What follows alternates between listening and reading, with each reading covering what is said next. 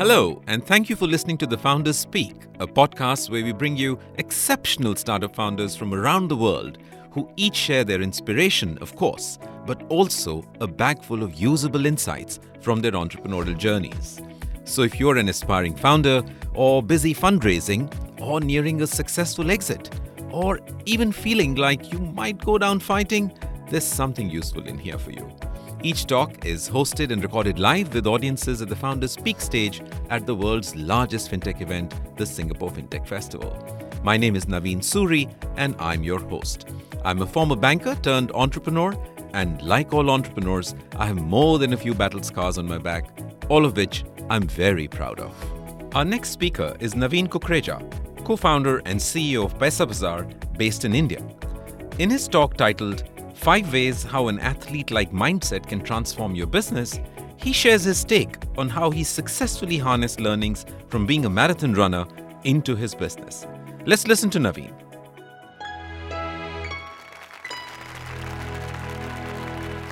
What makes champion athletes unique? Muhammad Ali once said, "The fight is won or lost far away from witnesses, in the gym, out there on the road, but before I dance under those lights." Apart from the natural ability that the athletes have and the talent, they possess some unique skills. They have tremendous self-belief, mental strength and focus. They have perseverance. They have tenacity. They have discipline and diligence, toiling in and day out for years. Imagine an entrepreneur with the same mental makeup. Imagine an entire team, an entire organization with the same athlete-like mindset. I think they would be pretty hard to stop. Hi, I'm Naveen Kukreja, co-founder and CEO of Paisabazaar, India's largest marketplace for credit products and credit score. And today I want to share with you my story and how an athlete-like mindset helped us on the way. Number 1, be prepared to hit many tennis balls. Serena Williams was only 4 when she started preparing to be a professional tennis player. She won her first Grand Slam when she was only 18. Imagine the number of tennis balls she hit in all those years. Malcolm Gladwell talked about in his book on a 10,000 hour rule, which basically says that to become an expert at any skill, it's a matter of 10,000 hours of practice. That is basically 3 hours of practice for 10 straight years. Like sports, in business too, there is no magic formula, there is no secret sauce. The entrepreneurs, like athletes, have to perform, make mistakes, learn, improve all the time. At Paisabazaar, we call it relentless execution. We have over 30 million consumers who've taken our flagship credit score product from across 823 cities in India. If I had these numbers in Singapore, that will be more than half the population of Singapore, probably the entire adult population. We feel very proud of these numbers today. But when we started, it took us 14 months just to go from idea to go live. We were working with credit bureaus who were essentially B2B enterprises. They were used to having planned downtimes. They were used to infrequent queries. They were used to batch processing. What we needed them to be was 24/7 by 365 available for customers. When customers apply, respond within 5 seconds. Post-launch, it took us a lot of tennis balls to be hit, sometimes well, sometimes not so well, to get us to where we are today. Number 2, don't be in awe of competition. Nadal won his first Grand Slam in 2005. At that point, Federer had already won 6. In the same year, there was an 18-year-old Novak Djokovic who was ranked number 83 in the world in that year. When he started, he had all the ingredients that I talked about, but he also had a lot of self-belief to not be in awe of these greats. What he gave us, along with Rafa and Federer, was probably the best men's tennis era over the next decade and a half. When you're starting, and especially if you're not the first mover, it's important to have Djokovic-like mindset. When we started, we were number 5 to enter the marketplace. We were not the largest. We didn't have the largest funding. We were not the most established. But we had self-belief, and our first principles-based approach allowed us to be very clear on what we wanted to offer, and the gap in the competitors' offering allowed us to create differentiation. It took us 3 years of consistent effort to become the market leader, And since then, we've only built our lead by focusing on what consumers desire and have tried to innovate and execute to get better. Number 3, there will be bad days, more bad days than good.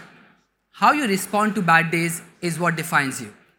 All great athletes have bad days. They run out of form, they have injuries, their abilities are questioned, sometimes they're written off, but they always bounce back. Entrepreneurs and startups, you will also have your bad days. You may lose clients, your funding may dry up, you may lose employees, there might be tough external environment or something else that you didn't think of. You need to be prepared that this will happen, and at that point in time, you need to have a lot of self-belief, and probably co-founders help each other in that time, and you need to be nimble to act in that situation. On March 23rd, 2020, India went into a total lockdown as COVID started. That was probably the most severe lockdown across any country. The lending industry in India came to a sudden halt. We lost 90% of our revenue in 1 month between March 20 and April 20. We had no idea at that point on how long and severe this would be.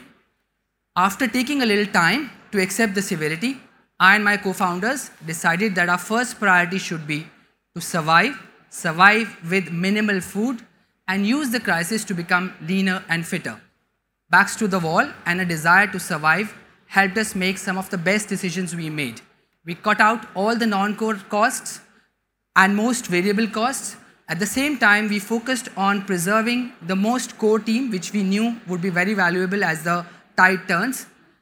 We digitized ahead of the industry because we had more bandwidth in absence of regular business, and changed some of our commercial terms to become more robust from a long-term perspective by adding renewal revenue stream. In a strange way, as hard as it was, the COVID period actually really helped us. Our volumes are today at the highest level, our margins are stronger, our product is more digital, and we are very close to profitability. Number 4, evolution equates longevity, stagnation equals death. In 2007, Fortune magazine did a cover story on Nokia. The headline of the story was, "Can anyone catch the cell phone king?" Nokia had reached an astounding 1 billion consumers in that year.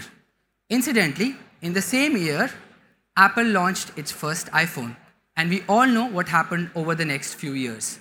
The truth is that today the cycle of redundancy is getting shorter, from decades to years. F1 is another great example from sports, where the technology is evolving so fast that today engineers and technology in the cars play as much an important role as the driver behind the wheels. Whether it's sports or business, things would continue to evolve. What's great today may get outdated very, very fast. Staying with the credit score example that I took from our business, we were very conscious when we launched the product to ensure that we stay ahead and are able to evolve our product over a period of time in terms of what customers value. From launching with 1 credit bureau in the country, we now work with all the 4 credit bureaus in the country. From a single one-time report to now we have a lifetime free access with monthly refreshes.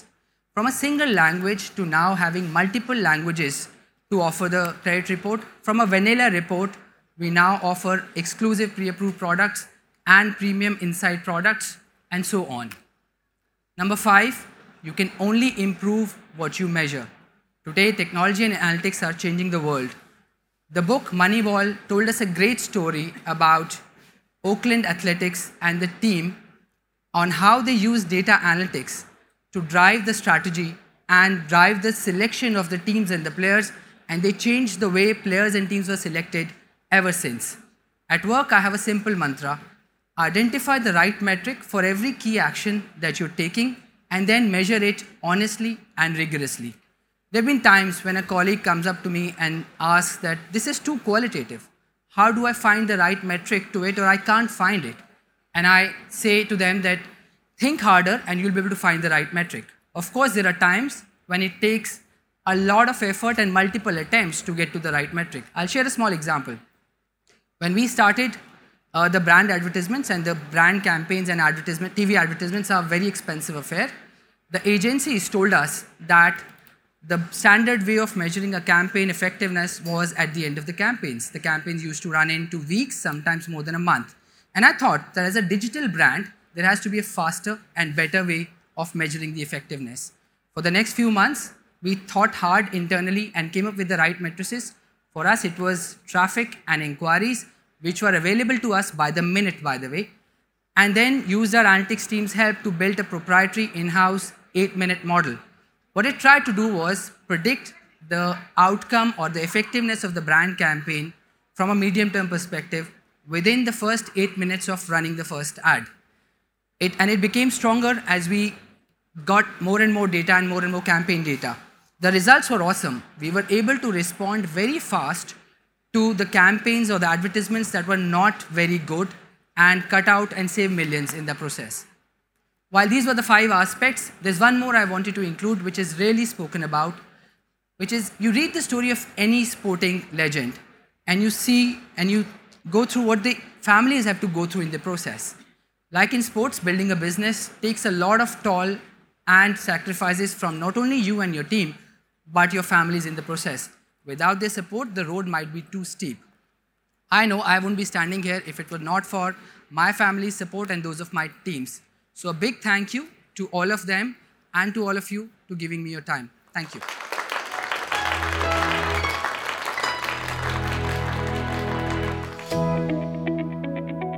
Thank you, Naveen. Now, if you'd like to watch Naveen's talk at the Founders Speak, simply visit Singapore FinTech Festival on YouTube. You're listening to the Founders Speak podcast, where exceptional startup founders share untold stories from their journeys. We have lots more for you coming up next, so do stay with us.